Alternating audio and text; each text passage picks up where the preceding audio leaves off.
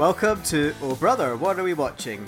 Two brothers discussing pop culture with a geeky bent. And hey, we're doing this again, and I'm joined as ever by my co-host Chris, who's fighting a nasty cold, but he's gonna fight through it, folks, for you to talk about Watchmen. How's it going, Chris? Rain or shine, I'm here, Steve, and very excited to be talking to you about Watchmen today. With Olbas oil and a big bottle of Calpol. Yeah. Or Dimethane Elixir. That was your... That was my drug of choice. That was it. That's what Mum would force feed us for everything. So we've got a few things to discuss, Chris. Obviously, Watchmen, there's a lot to dissect in there, but before we jump into that, let's address the elephant in the room from the last episode.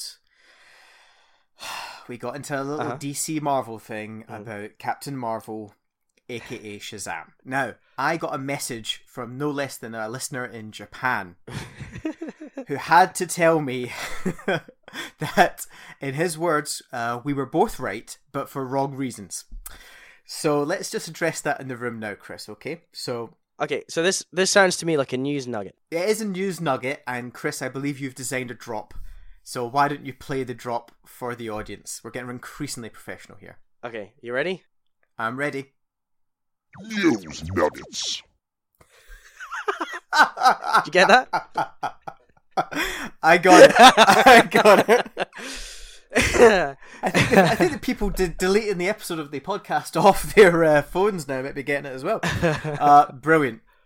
We have a news nugget. And the news nugget is that we were both right, but for wrong reasons. And we actually discovered this after the show. So there is for those of you who might not have skipped the last one, don't skip episodes. Listen to them all. Do not ever skip episodes again if you did do Don't that. fucking skip us. Come on. This is good stuff every week. Every 2 weeks.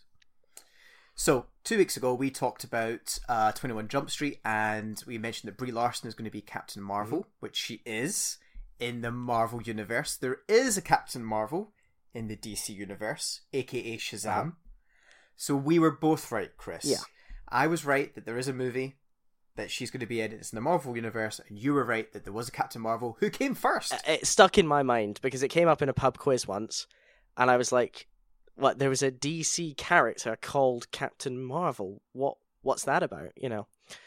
And I didn't know that Marvel had been so cheeky as to just outright name one of their characters also Captain Marvel. But there we are. So that is that mystery solved. It's put to bed.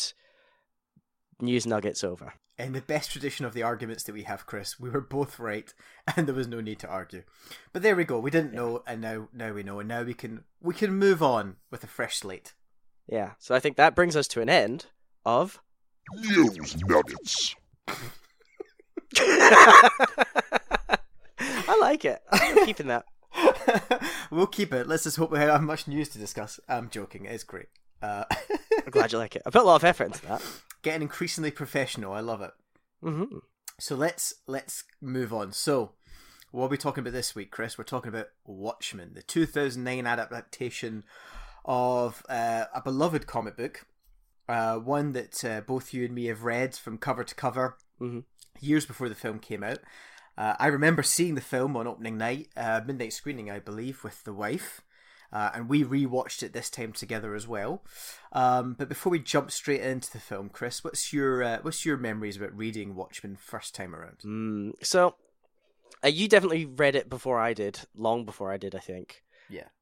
And I was kind of getting into comics properly. I'd gone and bought myself some like Essential X-Men collections and stuff, and I was in Waterstones, and I asked a friend of mine for a recommendation. And he pointed me in the direction of a couple of Frank Miller graphic novels and Watchmen. And I sort of saw that one, and, you know, right away I found the cover was quite striking, and I had a quick flick through it, and I remembered that you'd read it, and I thought, yeah, you know, I'll give this a go. And it absolutely blew my mind. It really made me reevaluate what I think of as, you know, comics versus graphic novels. As I think many people have said before me, and many will probably say after me, you know, it kind of showed the medium what it could be. Yeah, I absolutely love it. I've read it a couple of times. In honor of this, I've started rereading it again, and I'm sort of a couple of chapters through it. But yeah, you know, it it's very striking, and it's it's got a lot of it's got a lot of talking points in it. There's a lot to think about, and it is inextricably linked to the movie we're going to be discussing. So apologies in advance if you haven't read it, but I will be referencing it a lot. Spoilers ahoy as well. But the film, let's talk about the film, Chris. Let's move the comic book to one side. So the film. So as ever with these things, I'm going to ask you the simple question: did you like it? And as ever, I am not going to give you a direct or simple answer. Yeah, I will say this, and so I guess I will give you a simple answer, but I'm going to give it an asterisk. Okay, so the answer is yes. Yes, I enjoyed the movie.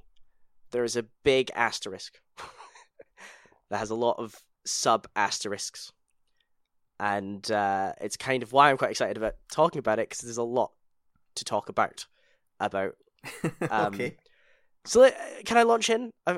You know what? This is just jump in, Okay. Chris. Like, give us your immediate thoughts on the film with your asterisks. So here's what I want to do. I want to take you through my mindset, pre-film, mid-film, post-film, if I may. Go on.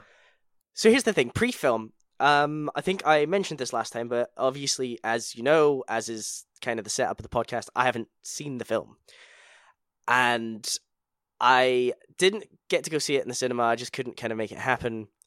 Didn't buy it on DVD, and then it came out on Blu-ray, and it was a director's cut, and I thought, yeah, fuck it. But I could just never, I could never make myself sit down and watch it, and it was because I love the comic book so very dearly. I was afraid to watch the film and have it somehow mar my enjoyment of it. I'm very glad that you made me sit down and finally watch it. And so I think I went into it. I had no idea what to expect, but my brain was telling me that this is going to be like the story that is as old as time, The source material is there, but it kind of gets largely ignored. There's big parts that get changed so that they can make it a movie. Mm-hmm. And you're kind of left going, it was okay, but why did they get rid of that subplot? Or why did that character have to be taken out? And I don't know what that whole love story they put in was, I think the worst offender of that of all time is probably The Hitchhiker's Guide to the Galaxy, starring Martin Freeman, for example. Now, that's what I was expecting to see. Let's fast forward now.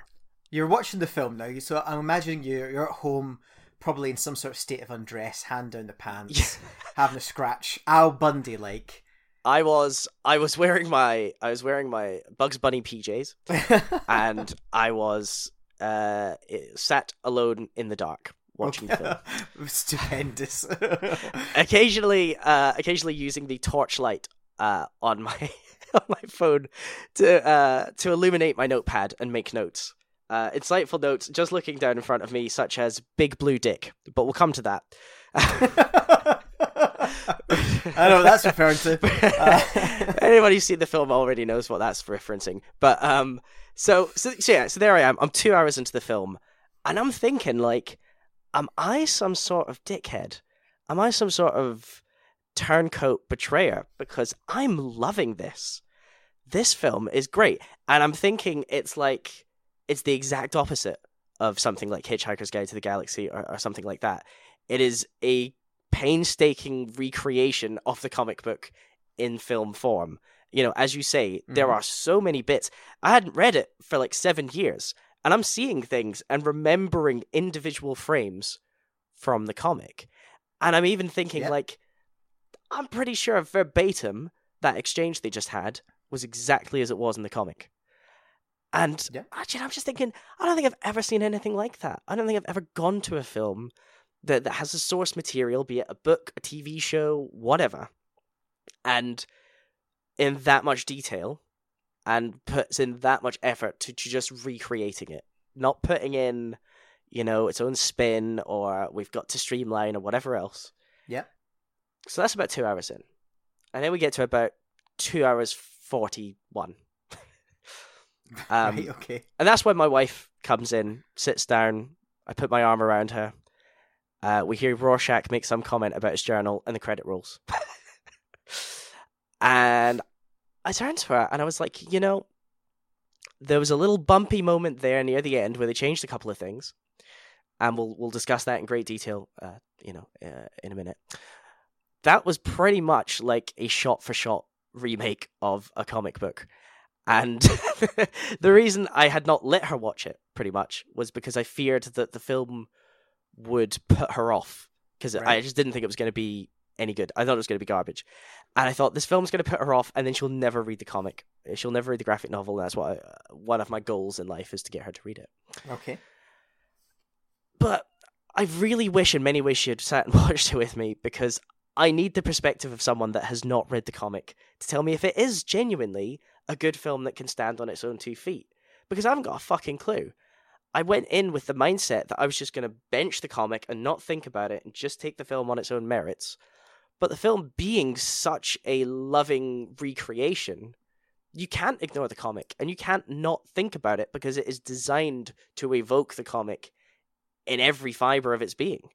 So, yes, I enjoyed it. No, I don't know if it's a good movie, because I don't know if anyone who watched it that hadn't read the comic could even follow what was going on, because I know my brain was filling in a few gaps. And, I don't know if you take away a little bit of the richness that the graphic novel therefore provides, because it just has that little extra level of detail in it, if it can still stand on its own 2 feet. And moreover, you don't read the graphic novel in 3 hours. You read it, however long it takes you to read it, a couple of days, a week, a month. So the pacing is different. It has to be.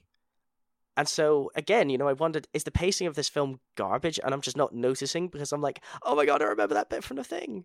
Oh, they actually made him go giant. Wow, So yeah, that is basically, in a nutshell, my asterisk. I don't know if I can recommend it as a good movie, but I think as a fan of the comic, I enjoyed it. So that's a very good point about not knowing the book, because one of the things I like to do either is turn to the wife and say, oh, me and Chris, we're watching this, and she'll give me a capsule review, which I might drop here in the podcast. And one of the things we both agreed on, I actually said this at the time in 2009, which is one of the reasons why I wanted you to watch this with the wife, is she said, I don't know if that was a good adaptation or a good movie. Because as an adaptation, the director uses the storyboards. He uses the comic as the storyboard in many of the scenes, especially at the start when the comedian dies. It is exactly the same. And you're sitting there as a fan of the book thinking, oh my God, he's not going to ruin this. But he actually goes, in my opinion, too far. Yeah. It's such a slavish adaptation. It's, as you said, it's about 2 hours 30, 2 hours 40. They actually have cut some things out. And yet, to make it a better film that was maybe more easily understandable, maybe they should have cut out more. Because that's what I've written down here, is basically, is it just too slavish an adaptation than if they'd maybe cut out some bits? Because at the start of the film, it's kind of mysterious. Obviously, there's the people are getting killed and there's an investigation to happen. And then in the middle third, towards the end, it kind of slows down as we kind of explore characters, and we have certain scenes from the book come up again, and it's great to see them, and you're like, oh, they haven't got rid of that important character moment. But then you start to think about it as an actual film, and you think, well, actually, was it needed? So I definitely see exactly where you're coming from, Chris, and it's definitely a feeling I share about it. I just maybe that as an adaptation, it was just too slavish. It's very much an example of be careful what you wish for. Yeah. What I can only imagine, because, if we're being honest, I like comics, but because of my desperate need to read things in order, see things in order, etc., etc., right. Comic books are a no-go zone for me, and in terms of something that isn't like Watchmen, which is a contained, that was like a 12-part limited run series thing. Yeah. That had a beginning, middle, and end, and I could enjoy the whole thing, and that was that. I can't get into something like X-Men or Captain America or pretty much anything in the Marvel Universe because it's too far gone. It's like, I don't feel I can just jump in. I don't feel I'm allowed to just jump in. And that is at the very time I was reading Watchmen was, as I said, I bought some X-Men comics. It was the Marvel Essentials collection, so I could literally try and read every X-Men comic that had ever been made. I remember those, and there's Because these big, thick volumes of Yeah. old black and white comics from like the 50s and the 60s, where every sentence ends in exclamation mark. Yes. Every single thing. Smilin' Stan Lee. We'll see you in the next edition. And they're awful. I don't mind saying it, and flame me if you want, internet. But the original run of the X-Men was appalling, and it really put me off. And I it's one of the few times I've had to just put my hands up and say, this is too big a task for me. If I was an unemployed bum and I had nothing to do with my life, maybe I could have done it. I looked into doing the same thing for Batman, and then I realized it went back to like the fucking 30s or something, and I was like, impossible. Like it's almost mathematically impossible, because by the time I'm even close to catching up, there'll have been another 10 years worth of Batman comics, 5 different things running bi-monthly, monthly, weekly, bi-weekly. It's too much. You can't do it, Chris. You're just going to have to sit this one out, champ. But the point I'm laboring towards is that I'm sure those of you out there who read Marvel comics, for example, there probably are quite a few of them that think that the Marvel Cinematic Universe is just a massive betrayal and a stab in the back, because I know, for example, Civil War was like a massive storyline that ran for quite a while across a number of comics and probably had myriad very complex plots running. And I'm sure many Marvel fans felt that the film, much loved as it is on the whole, was probably like, it was surface level. It only focused on a few of the characters. You couldn't even see what was going on with whoever at the time. Where was Thor throughout all of this? His part was integral. Stuff like that. This film is so much like, be careful what you wish for, because it's like, okay, well, here you go. This is what happens when someone says, I love the source material as much as you do. And he clearly does. This is a love letter to Watchmen. He doesn't want to get rid of anything, and he pretty much doesn't. I mean, like I said, I've just finished reading the first 2 chapters of the book, and there hasn't been a single thing, a sentence, a frame of the comic that wasn't in some way pretty much represented accurately on screen by this time in the film.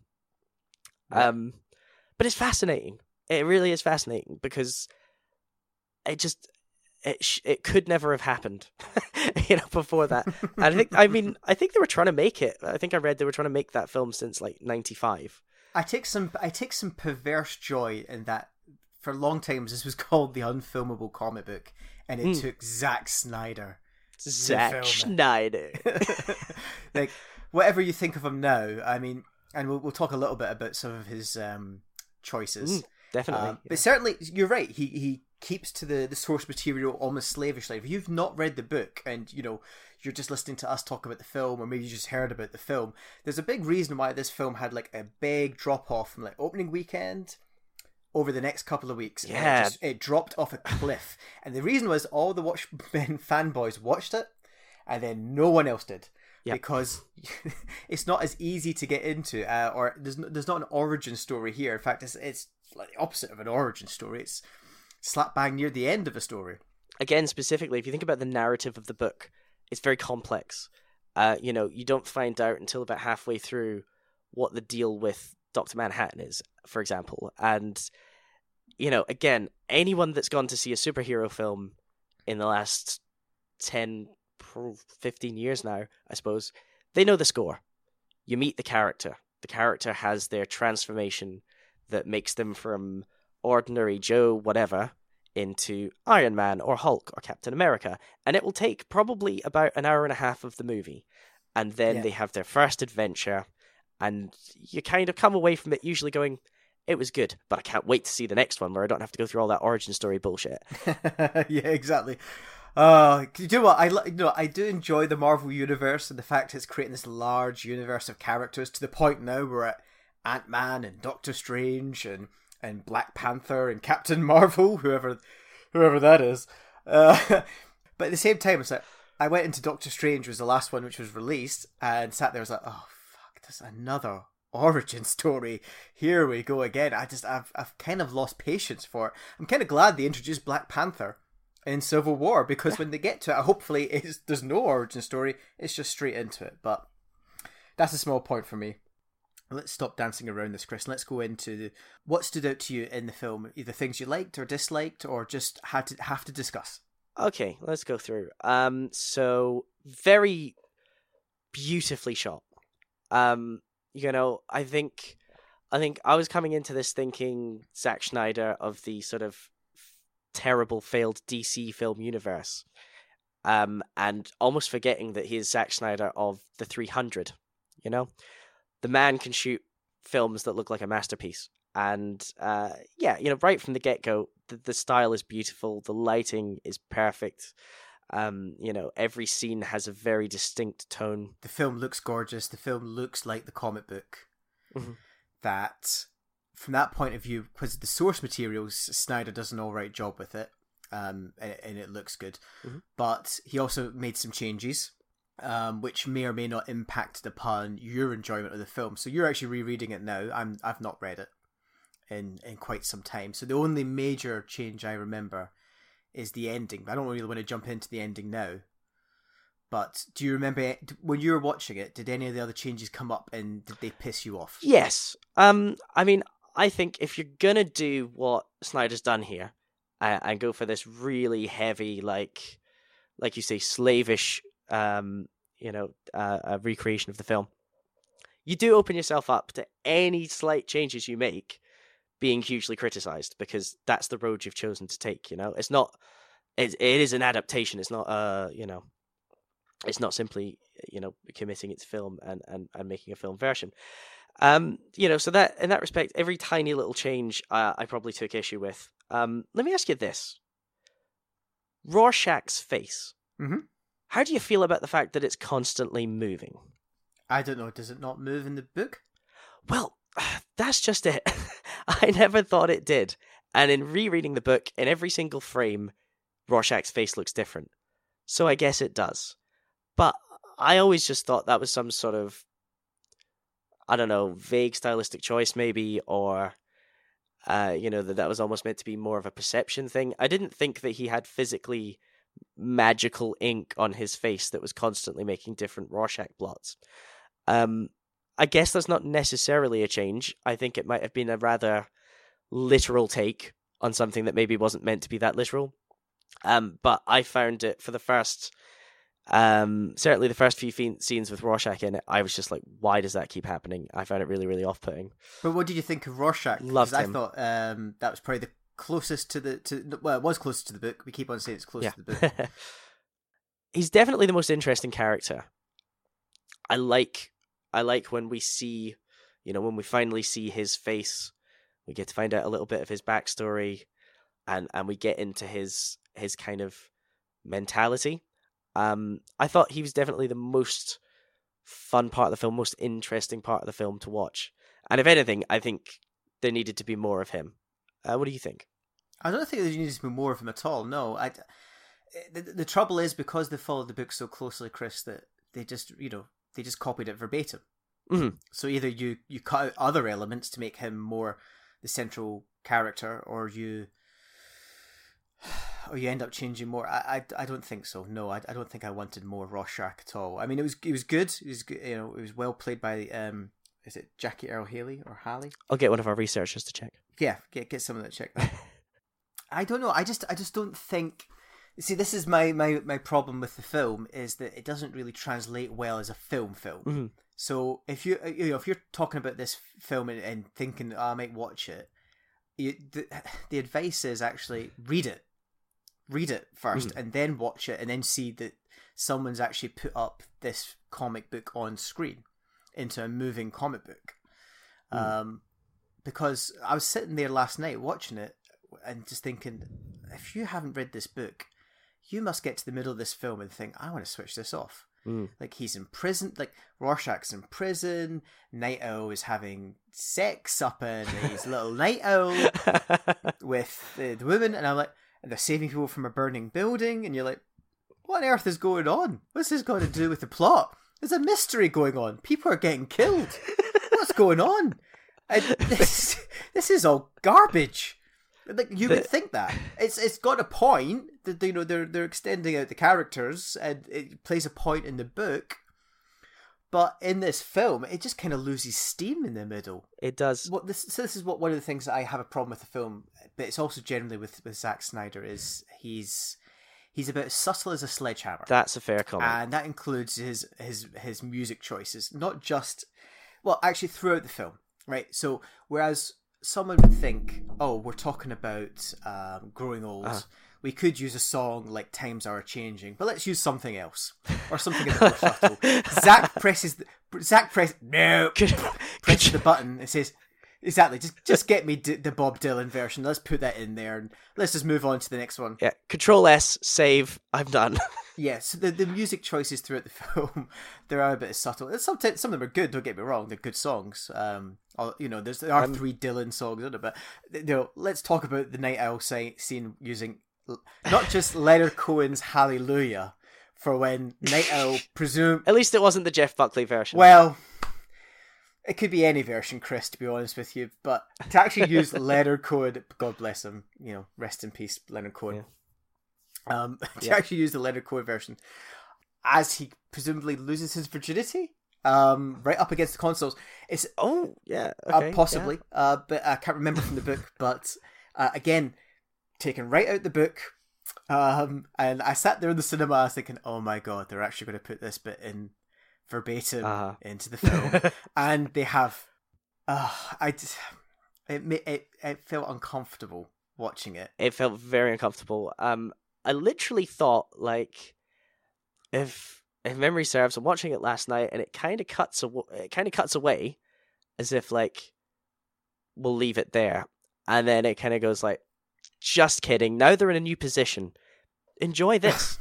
And I was like, wow, okay, so I can see the contours of everybody's body, and nothing is left to my imagination, and we're still going. And then right into boom. There's the flamethrower. Guess what that's meant to represent?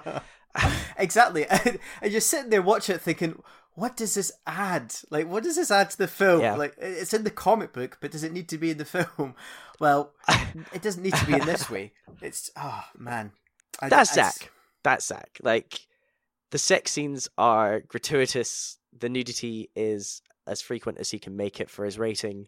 The violence is as over the top as is humanly possible, specifically the gore. Yeah, there's a lot of blood, there's a lot of broken bones, there's a lot of someone gets his arms chopped off at one point. It's a full-on film. Yeah, and again, that can be at odds with what often feels like quite a light-hearted thing. Like, I think thematically, it's pretty fucked up. Like, I think one moment I'm feeling like, oh, it's a fun little, irreverent look at superheroes, and they're having a joke over something that's kind of dark. That's nice. And then very gritty, very fucking chop off the handsy, and then a little bit more lighthearted, and then we're in Rorschach's mind where we're seeing him take down some sort of kiddie fiddler pedophile thing. It is kind of a dark comic book. So in that regard, I don't actually think it fits out of place. It's just very visceral. I think it feels like, like you say, in terms of trying to match up the comic, in terms of that feel, then very much mission accomplished. But again, sometimes I just felt like my brain's jumping around too much. This isn't how I should be feeling during a movie. It felt like it lacked a coherence, as a film. As I say, I was sitting there enjoying it because my brain was filling in the gaps, and my brain was enjoying seeing all of these scenes that I could remember from the comic book so lovingly. But yeah, that's Zach. That's why I haven't watched any of the new DC movies. Well, I've watched Man of Steel. I haven't watched the other ones. And Man of Steel, pass. Yeah. I'll tell you, one of the most common phrases in my notes is on the nose. One example is the clock. Yeah. The clock is quite prevalent in the comics as an image. It doesn't really get referred to that much. It's kind of a representation of where we are in terms of the chapters. But in the film, it's very just boom. We're talking about the doomsday clock. It's 2 minutes to midnight. Midnight being Armageddon. That's what that phrase means. Here is the clock, and it's going to be midnight when everything goes to shit. Do you know what I mean? I felt that was I felt that was just a bit too on the nose. It's like, we get it. We're smart people. This film is complete fan service, and It's just an adaptation for the comic book fans, Chris, to the point of saying, look, there's the clock. Yeah, it's nothing to the film. Yeah, you remember the clock, right? Yeah, exactly. I mean, you remember the clock, but there's no need to put it in this film. Again, if you're thinking about an adaptation and saying, try and make it into a cohesive one-off film, you might cut out certain elements. Like, what does it serve? Not much. We can understand there's going to be nuclear Armageddon, or there possibly is going to be nuclear Armageddon. We don't need a giant clock to tell us that. We're smart enough audiences, hopefully. I think there was also, again, I feel like, maybe sometimes it could have benefited from the occasional paraphrasing. In the scene in which we're seeing the comedian going a bit over the top with some crowd control, and Night Owl's trying to have a conversation with him about it, and he just utters the line, "What happened to the American dream?" And I wasn't buying it. I was just like, why did those words just come out of your mouth? It just feels completely like out of nowhere, and like no human would ever say that. Now, when I'm reading it in the comic, it doesn't come across that way, partly because, may I quote Harrison Ford?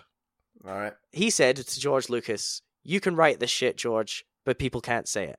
Now, that's not to say that the writing in the comic is shit. It is simply to say sometimes the written word is a little bit different, and how your brain perceives it, to actually having an actor stand there and say the line, "What happened to the American dream?" without any sense of feeling or wistfulness or irony. Just it's probably not helped by with him. Patrick Wilson having a slightly younger take on his character at that point and going like, "What happened to the American dream? What happened to us, comedian?" And it then makes no. uh-oh. And it also kind of makes his retort, "Oh, can't you see what happened? It came true." It kind of makes that fall flat. Whereas that's kind of, again, that's part of your theme. That's something you really got to nail.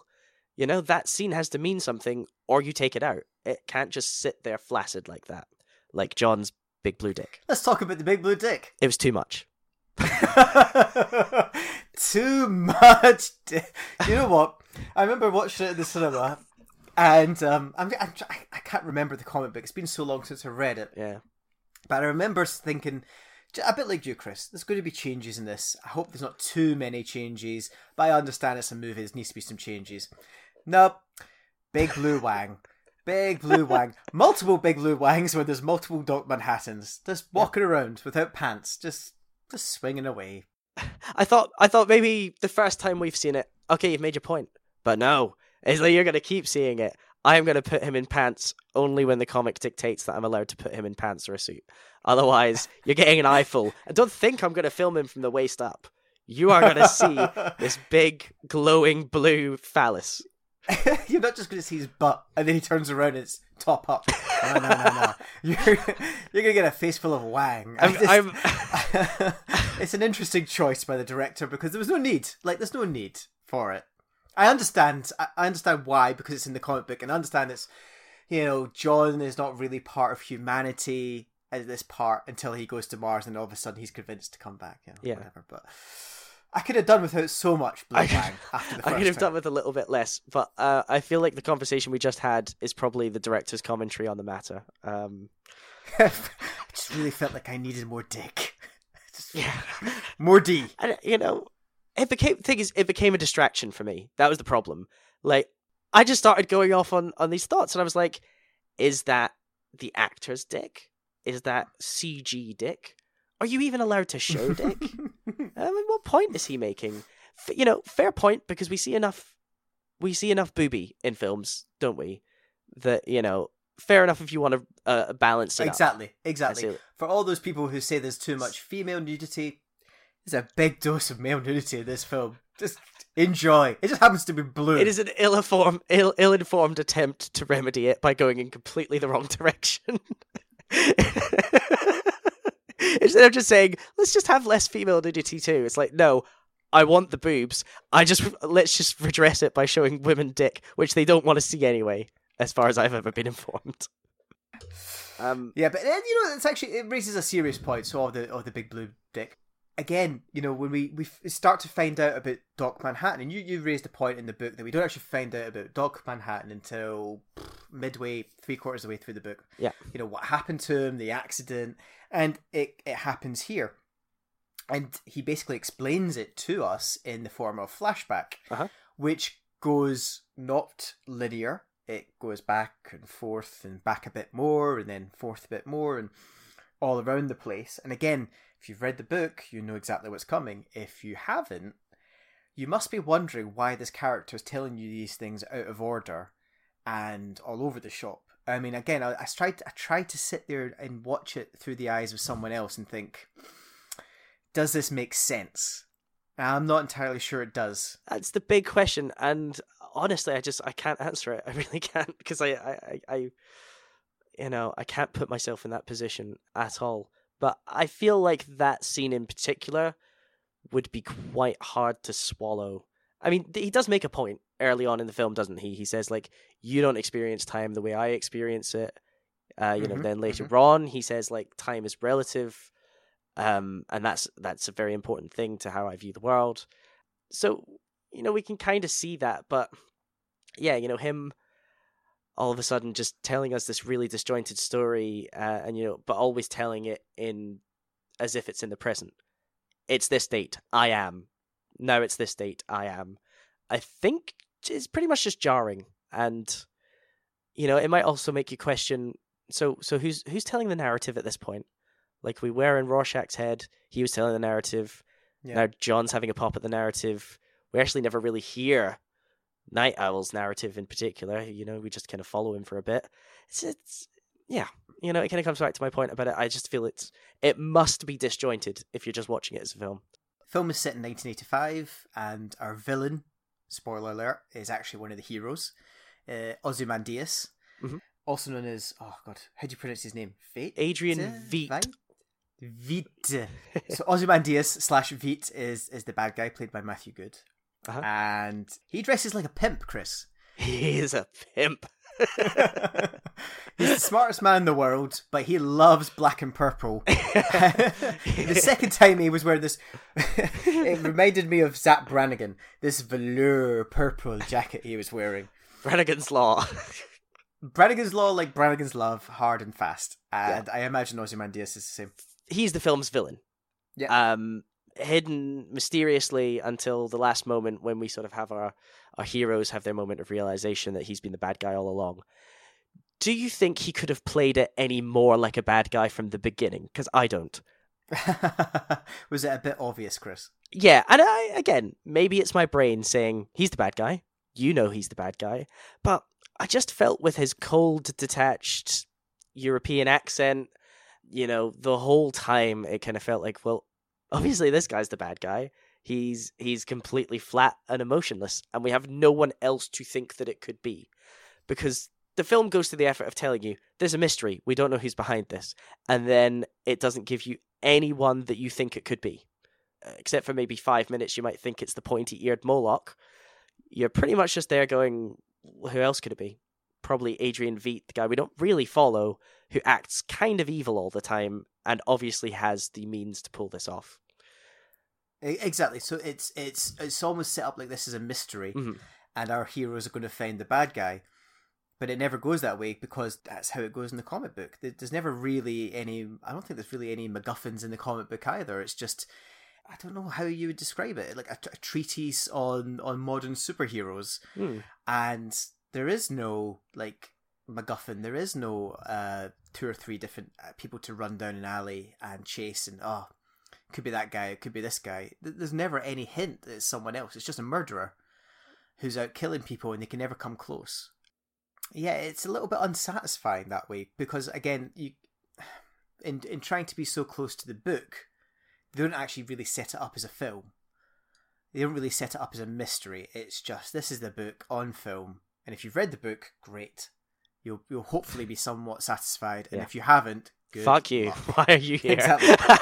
Fuck you. Thanks for the $7, asshole. Now fuck off. Exactly. So you got the fans price in, but where's the Tales of the Black Freighter? And then you got the the non-fans saying, I want a movie. This is not a movie. This is just rambling. So actually, there is another edition, which I don't possess, of Watchmen that goes beyond the director's cut. So the director's cut features 20 minutes of cut footage, which takes us to a tight 3 hours. Then the Ultimate Edition also incorporates the Tales of the Black Freighter mini comic book within a comic book that must take the overall film to like 3.5, maybe even closing in on 4 hours. And at that point, you kind of, you'd say, especially if it had happened in the modern day and age, you would say, this should have been a Netflix series. Like, if this had been a Netflix series with 6 episodes or 12 episodes, I think it would be loved. I think it would be a cult sensation. And I think people would speak of it very, very highly. Whereas it is now, it's kind of a forgotten film. People don't really talk about it anymore, one way or another, except for us. And I think that's a great point, Chris. A Netflix or Amazon series, like a mini series, one-off, 10 episodes, maybe 8 or something, that they're going to go through it and include all the elements. It could work. Yeah, it could work. I think you're right. I think as a film, it is forgotten because it came out, as we said, it came out at the same time as the MCU, the Marvel Cinematic Universe, was really taking off, and you had Batman Begins and that trilogy taking off as well, and audiences were a bit befuddled, I would say, by this one. And if you hadn't read the book, you were completely lost by it. On that front, I think you made the point previously, I think, that it was kind of getting lumped in, and especially someone who sees it on Netflix now or sees it on the shelves and thinks, oh, a superhero flick. I might watch this, especially Zack Snyder. I love Batman versus Superman. This is going to be the perfect night in. You are going to be bitterly disappointed because this is not the film for you. And I think where it actually comes in is it's a lot more like the adaptation of Sin City, or indeed Zack Snyder's first film, or first major film, 300, which was also a Frank Miller comic book. It's if you watched it in conjunction with those kind of films, it would feel right at home, because it's a very similar kind of creature. It feels the same. It's filmed in a similar kind of way. The narrative isn't at all what you're used to, but you can kind of get on board with it. And I think the 300 has lasted the test of time just because when you take all that aside, it's still just a badass action movie. Whereas this maybe doesn't have that level of action to sustain it. It's just got a confusing narrative, and if you've never read the comics, probably feels something of a lack of substance. Is there anything else you want to get off your chest about this film, either about the changes or the ending?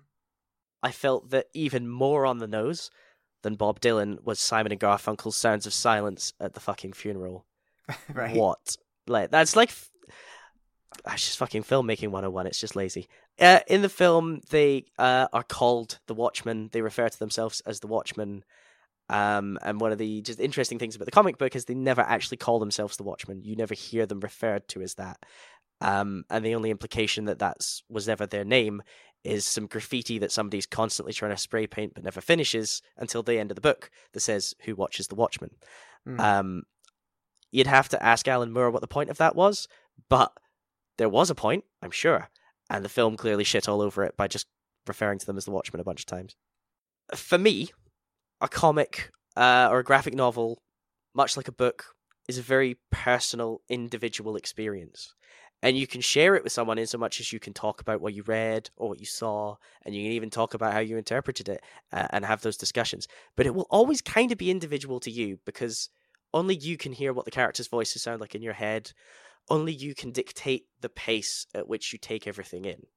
And for me, especially when I'm reading a comic, especially like Watchmen, I take everything in quite slowly. It has an almost languid pace. But that is what it is to me. So occasionally when Zach was going a bit super quick-fire fast, I was like, maybe this is even, what was intended, and that's certainly how he perceived it. But it takes my personal interpretation and says, nope, this is what you've got. This is what you're dealing with. And the final thing, to put a button on it, is a quote from Alan Moore, who we've been incredibly restrained in not mentioning once, really, considering he wrote the comic. Alan Moore, who wrote this book and famously hates all adaptations, but famously sold the rights to a lot of his books when he was young. Yeah. Hates all adaptations and refuses to watch them. So really, I think good job us for not getting too bogged down in him and his approach. I think he's a bit of an asshole about it, to be honest.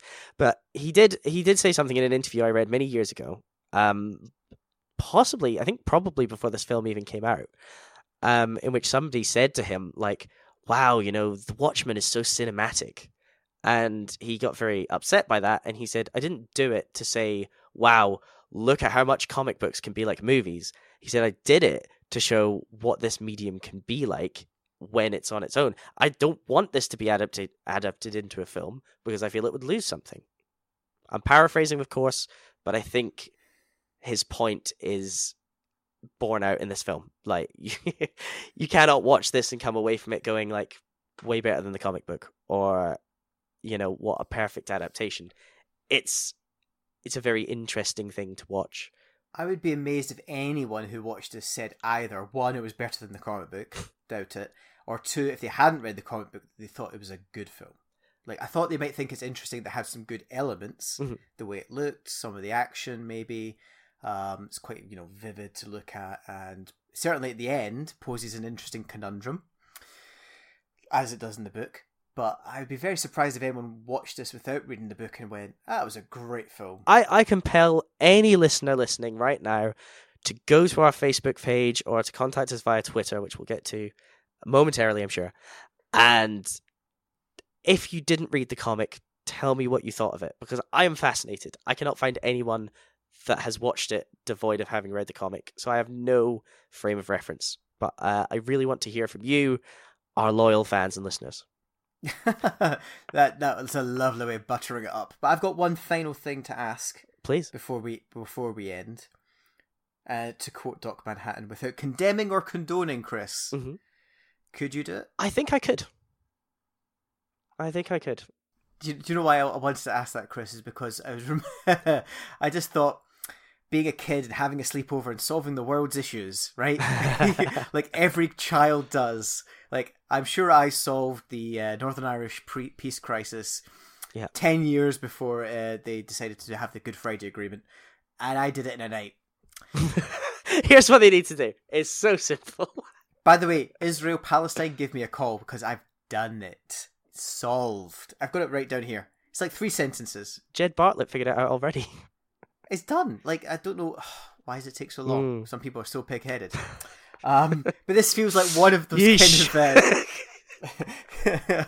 this feels like one of these late night kind of kids sitting around saying, if you could kill millions to save billions, would you do it? Would you?